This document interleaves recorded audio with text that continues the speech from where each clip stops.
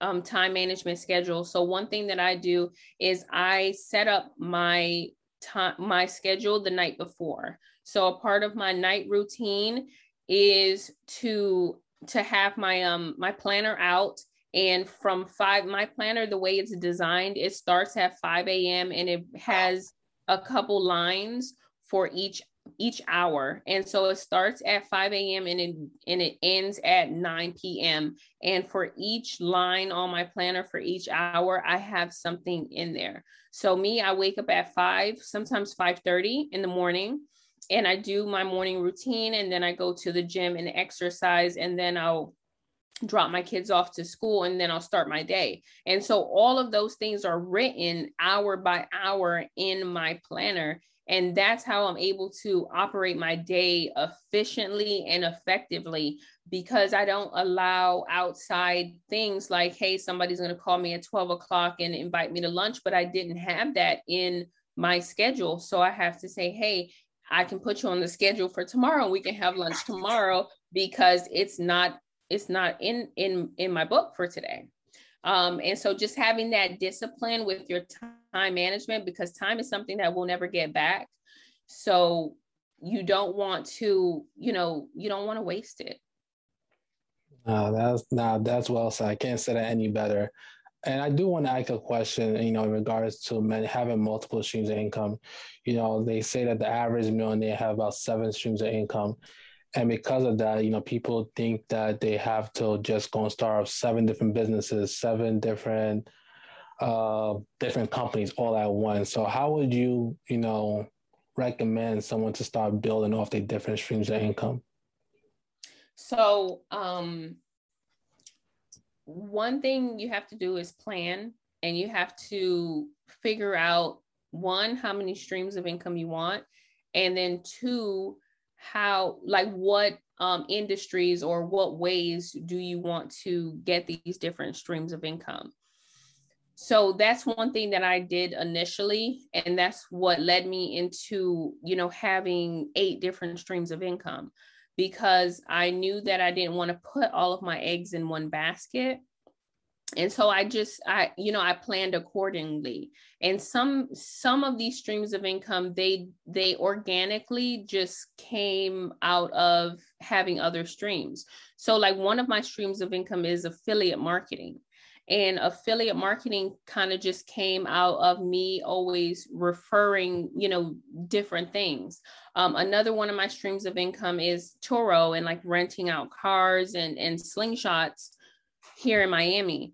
So when people are coming to me for recommendations, I'm effective with it. And so I give them my recommendation, but now I put a twist to it, because I recommend things that I'm a partner of, I'm an affiliate of.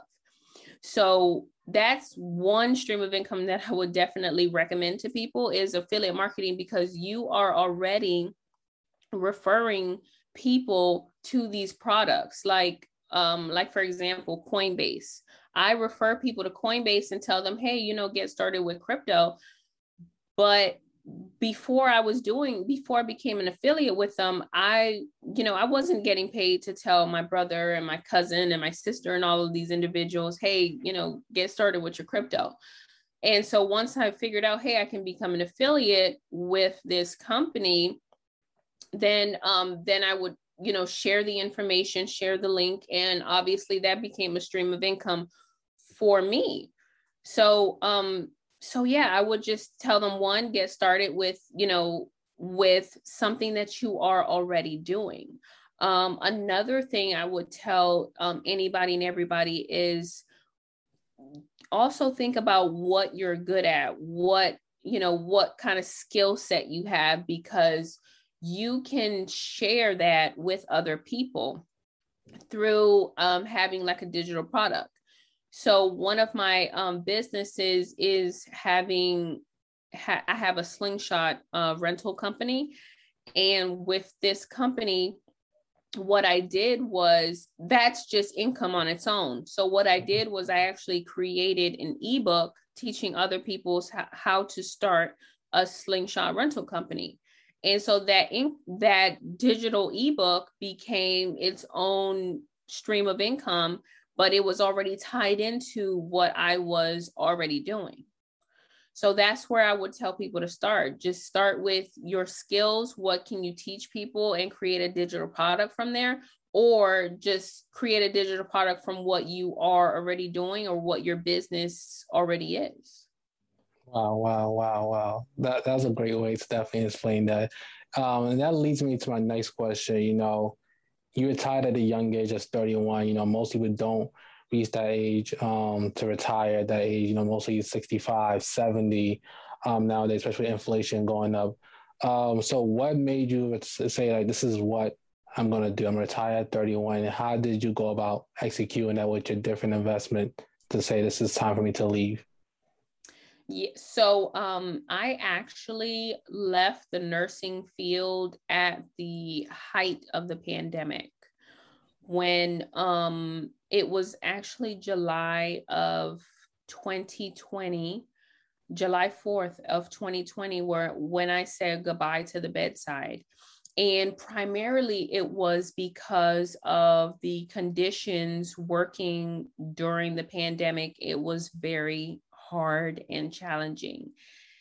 But the questions that I asked myself was, have I created enough streams of income or enough passive income that is going to replace my current income, replace my 9 to 5, replace my career?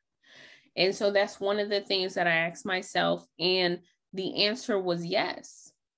So once I figured out that my investments could, pay for, keep the lights on, keep the water on, pay for my car note and all of these other expenses, then I said, okay, well, what about my time? Could I be doing something better with my time? Is my job taking away from my business? And the answer also was yes. That me working 12 hours a day at a hospital was actually taking away from me scaling my business. My business was staying pretty much stagnant because I wasn't able to put in that much time into it. So I said, okay, my investments can sustain my livelihood, and my time can be dedicated and devoted to scaling this business to where it really needs to be. So I made the decision to leave the bedside and to leave nursing. And now looking back, it was actually one of the best decisions that I made, because I experienced a lot of growth just by having that freedom of time. I experienced a lot of growth, and it's not only like growth as an entrepreneur, but also growth as a mother, because now today I have 3 children. So my other children are young. They're 2 and 3 years old. And my son, he's 10. So I experienced growth as a mother, because the time that I was away and working 7 o'clock in the morning to 7 o'clock at night, I wasn't spending time with them. So I didn't know what their schedule was like, what their routine was like. All I knew is that they were, being babysat by my mother, which she, was doing a phenomenal job. So once I, had the opportunity to take over, then it really, I honed in on this balancing act of being a full-time mom and a full-time entrepreneur.